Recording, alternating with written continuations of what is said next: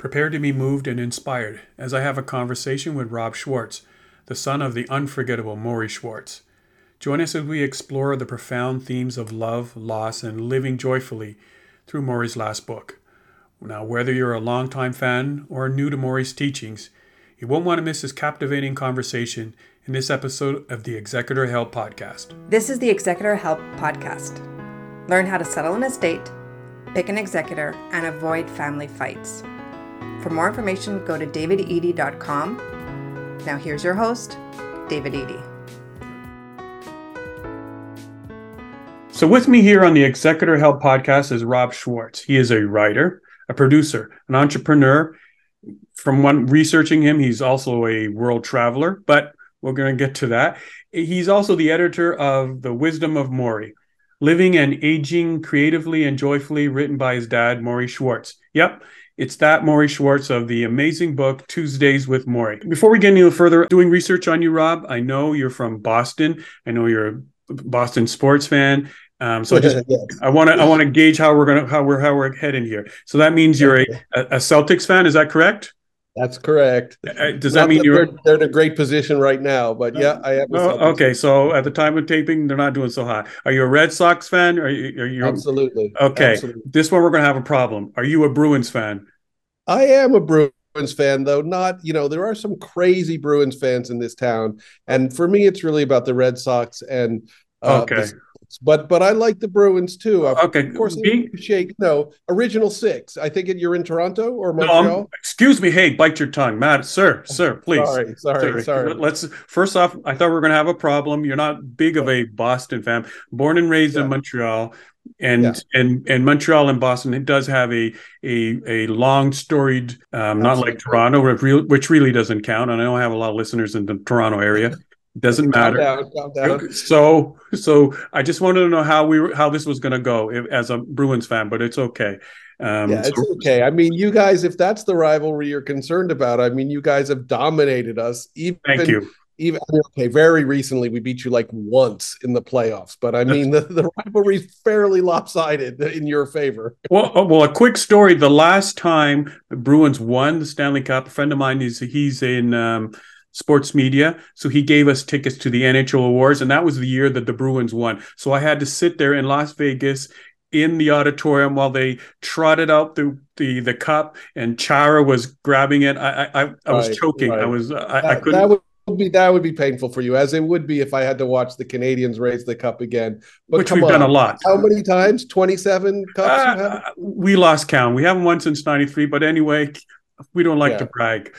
Anyway, so I just want to know where we were headed with that. So first off, I want to thank you so much for being here. This is such a great honor because of what your dad had helped so many people. The book, the first one, Tuesday with Morrie, I remember listening to it on my way as an audiobook, and I was moved and touched by it.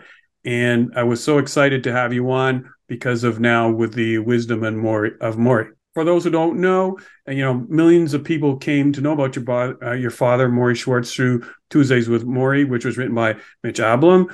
Mitch's book has a different approach to this book that you've come out with, or it's edited based on your dad. So I know it's sort of the bookends for each other. For the people who don't know anything about Tuesdays with Morrie, could you just share a little bit of the premise of it? Sure. Tuesdays with Morrie was a book written by Mitch Albom, who at the time was a sports writer. He was an ex-student of my father. My father was a professor at Brandeis University here in the Boston area. Mitch had graduated in the 70s and had been a favorite student of my father. They had had a close relationship, and he vowed to stay in touch. And then for 17 years, there was literally no contact whatsoever between them. And then Mitch saw my father on Nightline with Ted Koppel, which was a huge news magazine show in the 90s, the early 2000s. It's a long time ago now. Ted Koppel retired in 2005. And Mitch came back. He met my father every Tuesday for 3 months and asked him a lot of questions about what is important in life, values, how to live. And he decided the information was so valuable that he would write a book. And of course, the book became this incredible bestseller, complete, shock to all of us. My father was not famous in his lifetime. He was a prof, at Brandeis University. And I mean, he wrote some academic work that was well received, and we can talk about that, but he wasn't famous in his lifetime. Tuesdays with Morrie was on the bestseller list, New York Times bestseller list, 5 years consecutively, Wow. sold 18 million copies. It's considered the best-selling memoir of all time. It's in 40 languages. There was a movie and there was a play. Mitch has also written a play, which is constantly Wow. performed around the country and around the world. And I can talk about that as well, because I often do Q&A after the play because people are so interested in my dad. Right. So, and now to complete the bookend, there's the Wisdom of Morrie, living and aging creatively and joyfully. Can you tell me a little bit about how you came to edit this book, and where was it, and what was the circumstances that you stumbled Sure. upon it to find it? Sure. It is kind of an interesting story. So, my personal journey, I'll start from the beginning. I traveled around Asia in the late 80s, and I came back to Boston and spent 3 months in Boston in the summer of 1989. And that's exactly when my father was writing this book. So I was able to talk to him and hear his ideas, and he could bounce them off me. And we had a wonderful time discussing the book. Then I moved to Japan. My father got ill with ALS. I traveled between Japan and the United States and Boston to spend time with him. He passed away. I became a journalist in Japan. I was doing pretty successful journalistic career, still traveling back and forth between Japan and the United States to spend time with my mother. And my mother kept the house that we had in Newton, Massachusetts, just as it had been when my father was alive. So he had a study that was filled with books. I used to sit at his desk, write my articles.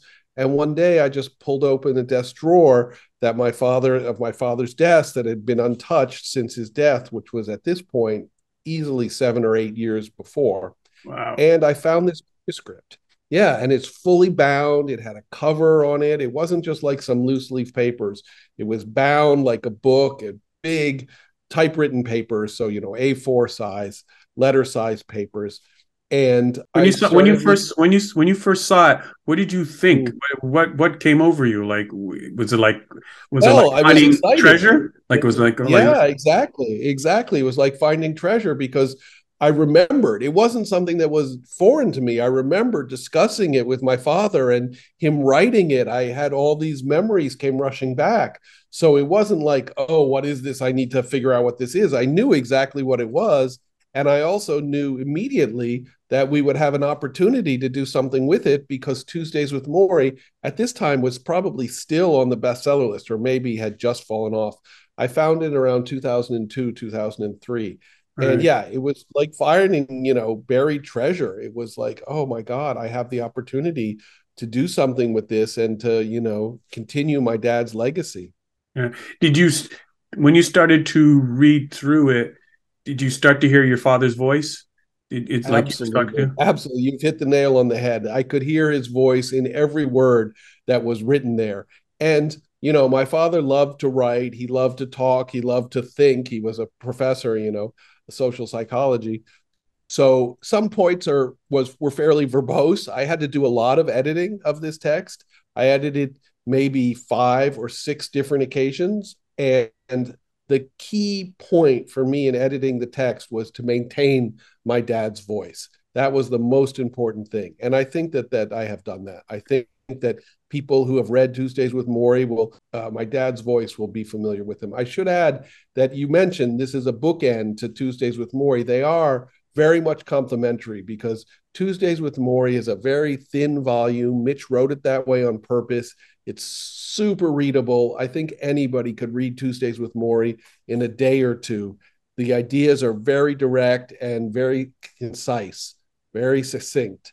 This book is more discursive. My father is writing about his thoughts in more paragraph discourse, much sort of longer pieces of writing. And there's lots of different stories and poems and newspaper articles, magazine articles that were inspiring him that illustrate the point he's trying to make. So there's a lot of material in this book. So Yeah. in some ways, it's like the opposite end of the spectrum from Tuesdays with Morrie. The ideas are the same or similar. He's putting forth similar concepts, but he's exploring them a lot deeper Right. than Tuesday Morrie. Yeah. So from the time you found the book and you read it, the first time you found it, when you read it, did you read it a couple of times? Where did the idea come to you that, you know what, I need to share? Because I know he probably did want to share it with the rest of the world at the time.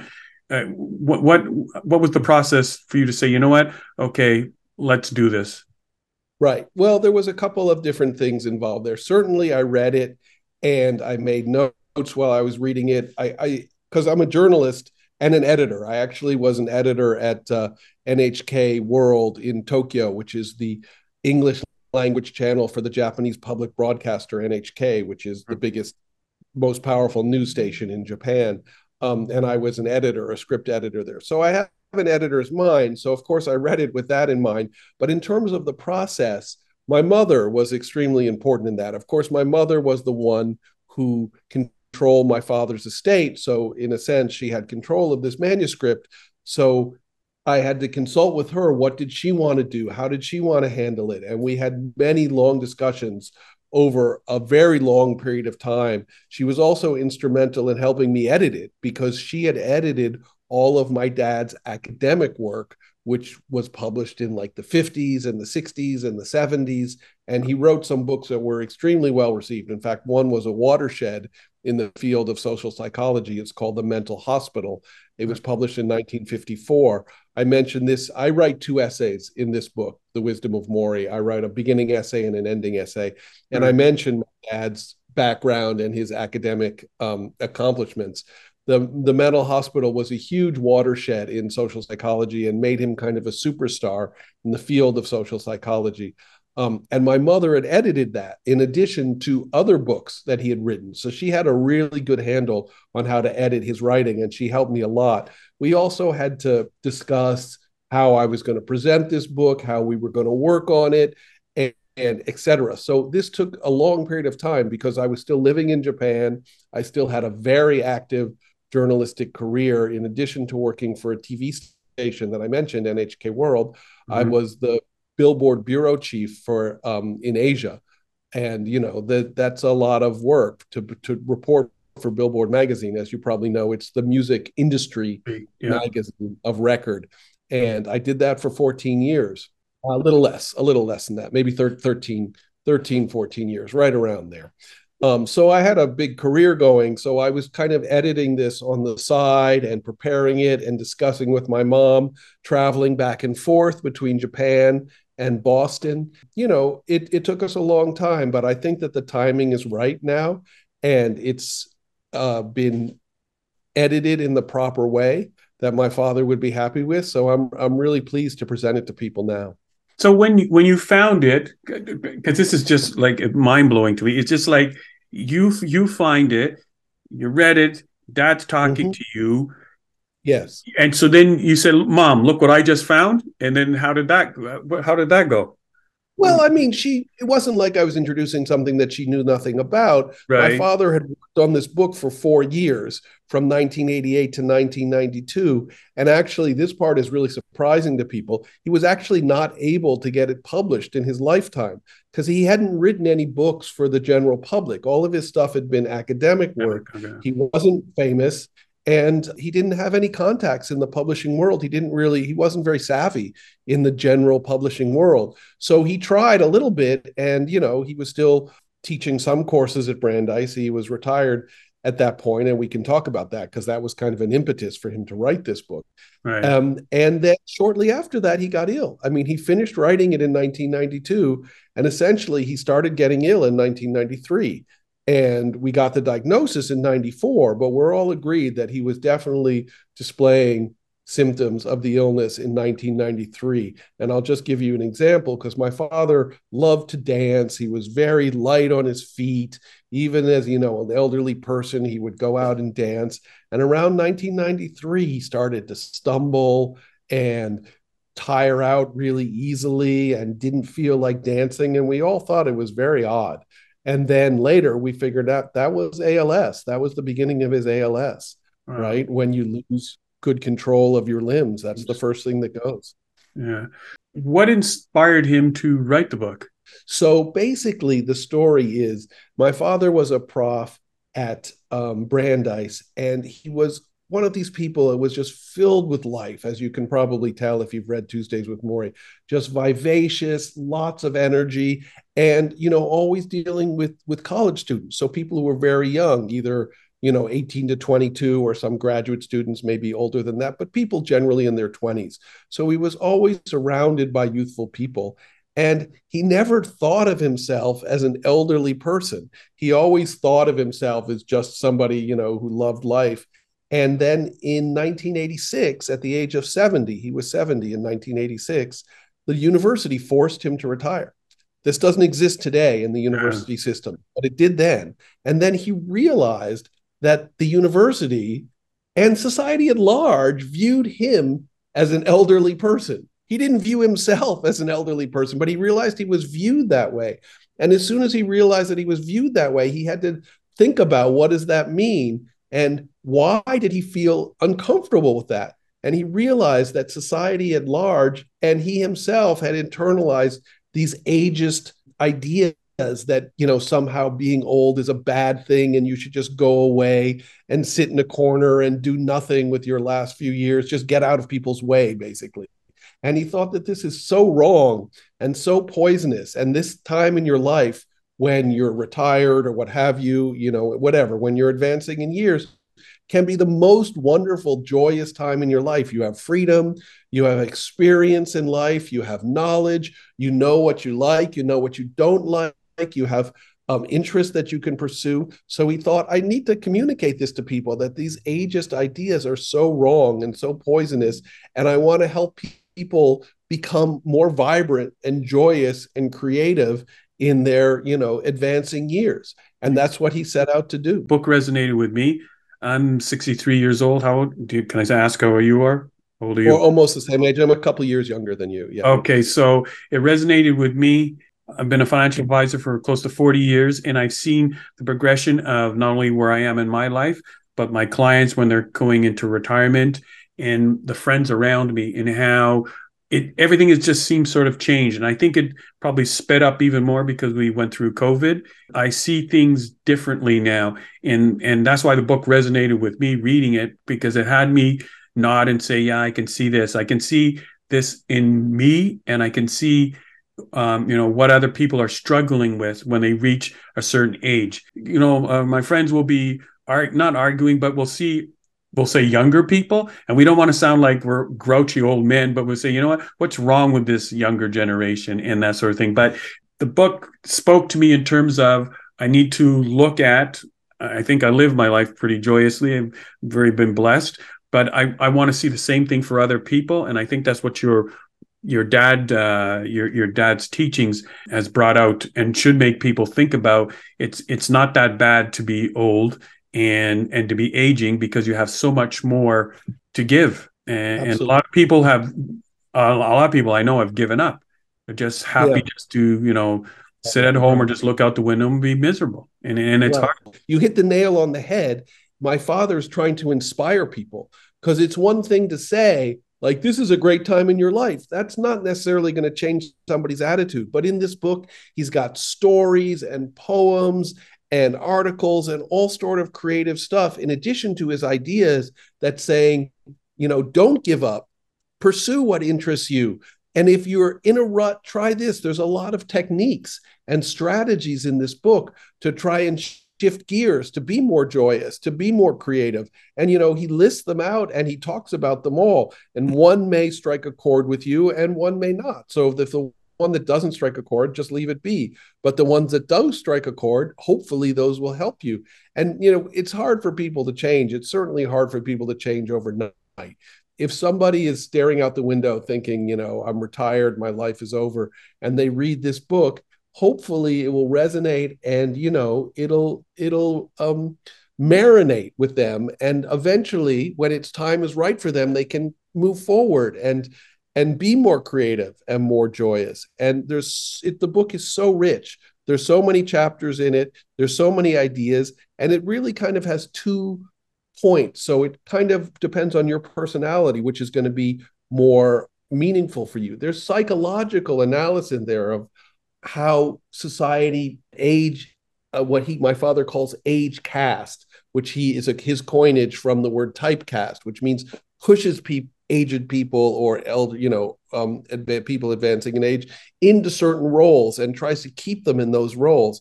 And he says that this is, you don't need to obey society's like mistaken ideas, and a whole analysis of aging and ageism and how people internalize that really poisonous idea. So there's that kind of psychological analysis if that's meaningful to you. And then on the other side, there's real practical tips where he says, try this, do this. Here's an example of a 95-year-old guy who graduated from college and plans to be a doctor. Here's an example of an 81-year-old guy, and I know that you like this one, who graduated from high school. Not only was he 81 years old, but he had physical challenges as well. These are meant to inspire people who come, up with these ideas, these harmful ideas like, oh, I'm too old to do anything, or I don't have the energy that I used to have.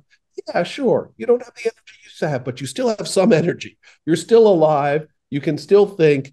There's no reason not for you to make the absolute best of, your life at this point.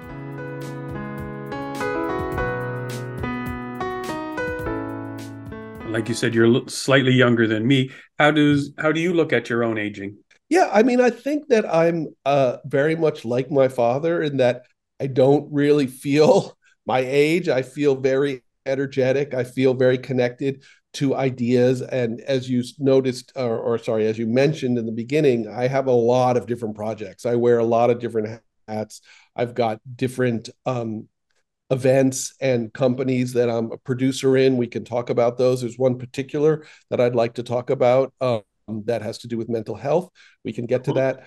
But so let's talk about that. Go ahead. Sure. Okay. Well, I want to answer your question fully. So okay, go ahead. Finish and then we'll move on to it. In addition to being like my father, I don't think I have to go through the stage of like, oh, I'm old.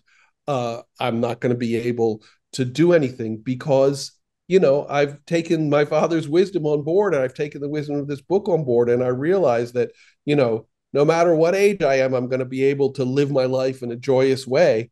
And, I feel like I've really taken my father's lessons to heart. And I spent a lot of time with the material in this book, right. A lot of time, as I said, edited 5 or 6 times. So you could see, as you were editing it, you were also nodding because it would also take you off track and think about your own life. Of course. Yeah. I mean, I think any wisdom does that. Yeah. Yeah. So that led you to the mental health event that I know. I think it's in, because I was doing my research on you. So I think it's in Los Angeles in 2024. That's correct. In Los Angeles in 2024. Talk a little bit about that. Sure. We're going to have a charity festival called Onetopia. We've already set up a foundation, a Onetopia Foundation. All of the money is going to be dispersed to mental health groups and mental health education throughout the country. It's 100% benefit. Nobody's getting paid. I'm not getting paid to work on this. I'm working with 2 fantastic producers who, they will, we can talk about them once we start publicizing the festival. We haven't announced it yet. We haven't announced the artists yet, but it's going to be a musical festival. It's going to feature popular artists. And we're also going to try and, put a lot of education. It's going to be a festival, lots of booths, lots of education around mental health, and it's going to raise money for mental health. It's called Onetopia, Onetopia. We have a website up, onetopia.com. We're going to hold it in the Los Angeles area in 2024. We hope to make it an annual event to grow the festival and to grow the foundation. And this is purely, as I said, benefit. We want to address the mental health crisis in this country because we feel there is a mental health crisis. I can't speak so much about Canada. I haven't spent that much time there, but in the United States, I feel there really is a mental health crisis. And this is an attempt to focus the spotlight on that and bring other people involved. It's not about us. It's about getting other people involved so we can all address this issue collectively as a society. And with all the different causes there are in the world, what is it about mental health that you felt that you wanted to get behind this particular issue? Right. Well, there's a number of answers to that question, and the first one relates directly to what we're talking about today. I mean, my father's book is a lot about mental health, is about aging people who are depressed, and the society as whole. I think depression is a huge issue, and mental health, mental illness and the loss of mental health is a huge issue as a society as a whole, and is my father's life work, more or less. As I mentioned, he published this book in the 1950s about mental health care called The Mental Hospital. He was a social psychologist. That's essentially his entire life work. So it really speaks to what I'm doing with this book.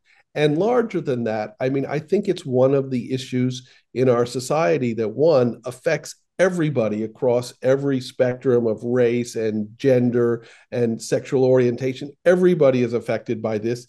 And it's a huge problem in so many different ways. I mean, we could talk about so many different aspects of the mental health crisis, from just people being depressed, or people, being miserable, or people committing suicide, to killing other people. As we know, there's a crisis in this country with mass shootings and murder, and that is deeply related to people's unhappiness and people's mental health. I mean, we don't want to get too political here. Some people define it. Everybody who does that is mentally ill. Whether that's the case or not, it's not really the point. The point is that we have a problem and we have to address it. And it goes from, horrific acts of violence to the person who just sits in their room and does nothing because they can't get it together to do anything. And we want to address this across all of the spectrums.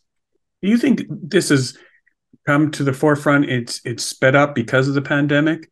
People were left to, put in situations that they've never been before, that the world had shut down. And whether you had no sort of communication with others, or you spent so much time with yourself, you didn't know what to do with yourself, that it affected people's mental health?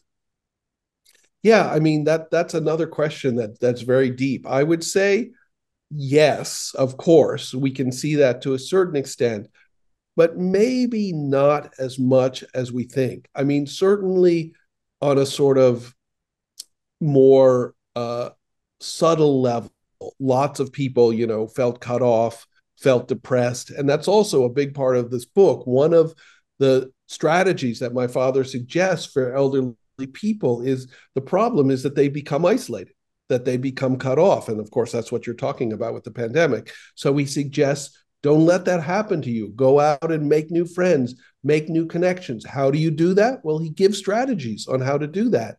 And that's also related to the pandemic. People who were forced to stay alone, or, their connections to other people were severed. Certainly that took a toll on their mental health. But I think that in some ways that we overplay it, that it's like it was a limited period and people realize that, okay, this is very exceptional, right? This is a pandemic. It certainly is something that affected people throughout society. And it's also sort of reflective of elderly people who become isolated and cut off from the rest of society. And my father offers strategies, particular strategies in this book to combat that. He says, don't sit at home and, not talk to anybody. Human connection is so important. And he gives strategies how to make, new human connections, how to make more friends, how to connect with people. And he gives strategies on that. He thinks it's so important to maintain your connections and build new ones. Yeah. So who would you say this book is for? I would say my generation is probably the baby boomers.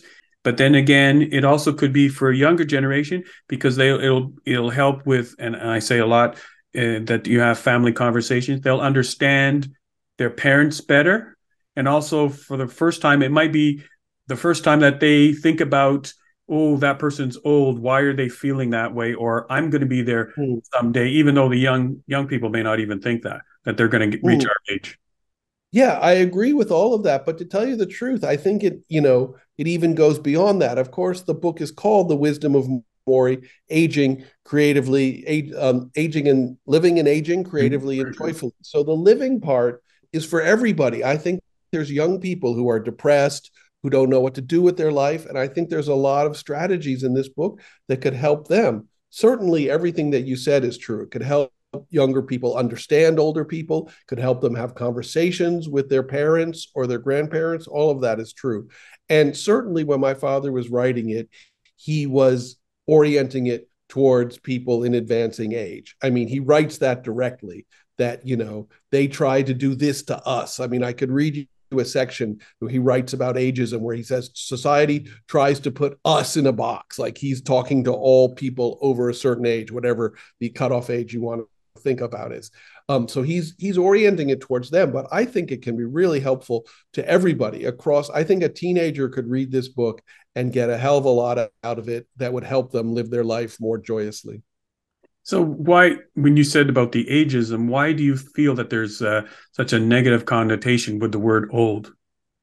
Yeah, I mean, that's a great question. And it's a really pertinent question because this is very societally based. Other societies are not the same. As you know, as we discussed, I spent a lot of time in Asia. I lived in Japan. I spent a lot of time in China, a lot of time in India. And those societies have a different view of elderly people. They don't look down on them the way that they are in American society. And I think it's because American society, is so, it's how can I express it, based on, success and also fame and beauty, and all of those things are oriented towards youth. We have such a, glamour society. The glamour is so important. And glamour is basically the province of the young, or relatively useful. People who are 70 or 80 are rarely portrayed as beautiful. I think most always they are beautiful. You could say recently we had Martha Stewart be on the cover of Sports Illustrated at 81. So there is and a that was slight change. Extremely unusual. That was extremely, it's probably the first time it's ever happened. So it's one of those cases of the great old adage, the exception proves the rule, right? The rule is you got to be 29 and stunningly beautiful to be on the cover of Sports Illustrated. Once we have an 81-year-old woman, and it's, massive news. It just shows how youth obsessed our society is. Yeah. How do you think your father's message in the book is going to help readers find purpose and meaning in their own lives as they age? A lot of strategies in the book to do that, and each person has to decide which strategy speaks to them and which strategy can help them. Obviously, I think they're all valuable, but some people may be like, oh, that's not for me. One of the things that my father talks about is meditation. He thinks meditation is extremely important, especially for elderly people. It helps focus your mind. It helps increase your ability to concentrate on something. It helps you, and that helps you push a new project forward, just keep ideas in your mind with what you want to do. And it's even been proven through studies that people who meditate, elderly people who meditate, on average, live considerably longer than people who don't meditate. So I think it's a fantastic strategy. My father investigates it and talks about it from a very American perspective. He's not pushing any religion or any kind of meditation. He's just saying, find what works for you in meditation and do that. And, I think it's wonderful and very important. But some other people may be like, oh, that's not for me. That's fine. There's a lot of other things in the book that hopefully will be for them. It's funny you should say that. I did read that because I read the book. I'm like 80% through. But when I got to that part about the meditation, so recently, before I start work every day, sitting here at the desk, I meditate for 10 minutes. And you even though, keep all those noises in your head, but just slow everything down. And I do feel once that 10 minutes is over, I do feel a lot more clear. So and I never really thought about it because I meditated before, but to get back into the habit, I think it'll help a lot of people. So it's one of the great strategies that's in the book. But, we're talking. Let me just interject. Let me just interject there, because I think meditation is so important. And I want to interject this because people sometimes have a mistaken idea of meditations, like, oh, you have to turn off all thought in meditation. And that's, almost impossible. That's not what meditation is. And this is why meditation helps you understand yourself and your own mind. What meditation is, as you said, is to slow things down and recognize the thoughts that you have in your mind, and then say, okay, now I'm going to let that thought go. I'm not going to hold on to that thought. We're going to let it go. We're going to try and concentrate on breathing or whatever meditation you're doing. And then another thought will arise and you're like, okay, I just had that thought. Now we'll let that go. So it helps you understand that your mind is constantly generating thoughts and jumping around. And it relaxes you and puts you on an even keel that, okay, maybe every thought that I have in my mind, I don't need to jump on it and be anxious about it or what have you. But it's wonderful that you meditate, and I think there's a lot of resonance between you and I, because that's exactly the amount of time that I'm comfortable meditating. About 10 minutes, 15 minutes at the outside. An hour is really hard to meditate. I can't. I've been to some meditation places where it's a half hour, and it's hard. You do I'm almost falling asleep if it's longer than 10 minutes. So the 10 minutes to start the day, that's what and that's due to the book. I started doing that. It's been over the last week or so. And even though there's all these great strategies, and like I said, I see it in myself, friends around me. What do you say to the person who can't find any joy in aging? They're just miserable. They just don't know. It's hard to watch, but at some point you can go down the rabbit hole with them and try to help them. If they choose to be miserable and not find any joy, what can you do?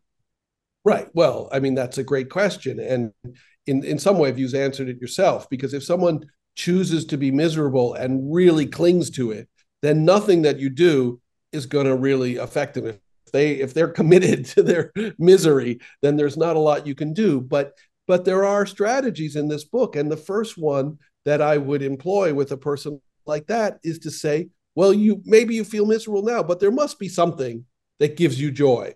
What is it? Figure out what gives them joy and then say, okay, let's try and move towards that. Let's try and develop strategies that'll get us closer to that. Even if we can't jump straight into that, or even if it's something that seems unattainable, we'll move towards it. And of course, they have to have the willpower to move towards it. You can't give anybody willpower. You can't force anybody to do anything. If somebody's absolutely committed to their misery and doesn't want to do anything about it, then it's hard to help them. But the book has strategies. And like I said, we find out what brings you joy. And it's different for different people, and then let's start to move to that. And then maybe we can introduce other things that you didn't think about that you may be more open to, So of course it's a struggle, but I think that the book is useful in trying to start people moving. Yeah. And so in your opinion, what do you think keeps people from being happy? Well, it's funny you should say that. So I'm going to move back to the whole premise of the book, which is exactly that. You've hit the nail on the head once again. The premise of the book is to investigate what keeps people from being happy and try and eliminate or minimize those stumbling blocks. And I think that a lot of it for elderly people is the loss of their previous life. I mean, people develop meaning in their life by what they do. Not 100%, but to a large extent. So if you're a financial planner and that gives you joy, it gives you joy to see people, be financially secure, to make them money, to see that they're happy, that gives you joy, right? If you couldn't be a financial planner anymore and your profession is particular in that nobody can tell you to retire, as long as you have clients, you can continue to work. Not every profession is like that. Some people work for a company that says it's time for you to retire. Yeah. So if you define your whole life by what you do, and then all of a sudden that's taken away from you, there's a huge void for some people. And for my father, it was similar to that. It wasn't exactly that, but he was told he had to retire. It wasn't a huge void because he still taught some courses at the university, but it wasn't the same as being a full professor. So he experienced that, and that's why he thought about that. And that's exactly how he came to write this book. So somebody has their meaning of their life taken away. They need to create new meaning in their life. And that is an act of creation. And like I said, the book is about living creatively and joyously. Yeah, that's where I seen where, as an advisor, I see the clients that, later in life, they might have lost their job. They didn't expect it. I had a client, he went into work one day and, they were waiting for him in the boardroom, had all his stuff in a box. And he was out the company after 38 years, never got to say goodbye. He's learned to figure out, okay, I'm going to move on with my life because that's not what defined defined him. He likes to curl. He travels now. He's golfing, that sort of thing, like that, keeping himself busy. But then there's other people who may have come to retirement, but they don't know what to do themselves, because like I like to say to them, every day is Saturday. How are you going to fill those days? And it's long before they reach that final day, where they're not going to be going to work anymore and have that daily connection. What are you going to do? And you need to think about having the money. That's just the byproduct. The most important thing is to have your health. Once you've got your health, what are those things how are you going to fill those days? And I can see it in different clients. Some embrace it and some are struggling with it. And I think that's why they should, read the book and get it sort of figure out. Absolutely. Yeah. And I think for a lot of people, it depends on how introspective you are. If you're one of those people that never think about yourself, that always think about your job and maybe even the other people who are important in your life, which of course it's great to think about your wife or your partner or your kids or what have you. But, as we said, when your job ends, then you have to be a bit introspective and say, what gives me joy? What do I enjoy?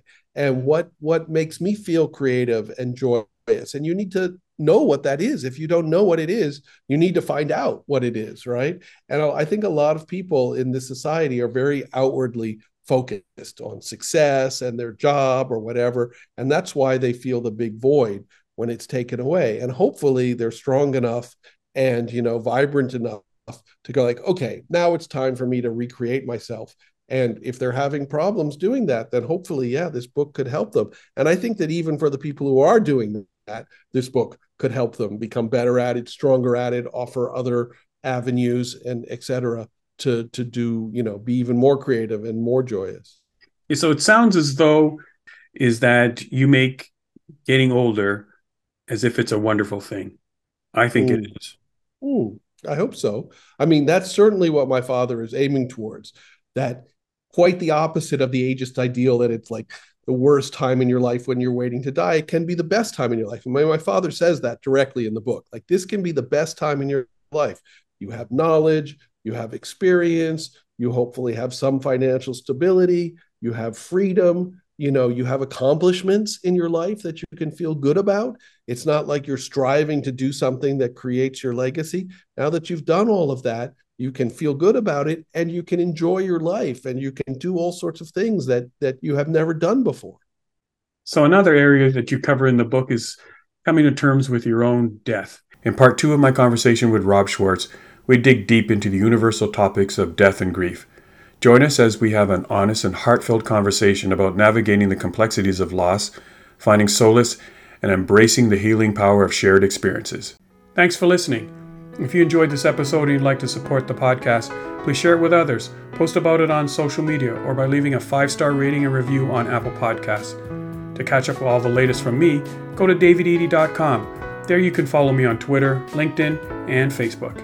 Thanks again, and I'll talk to you next time.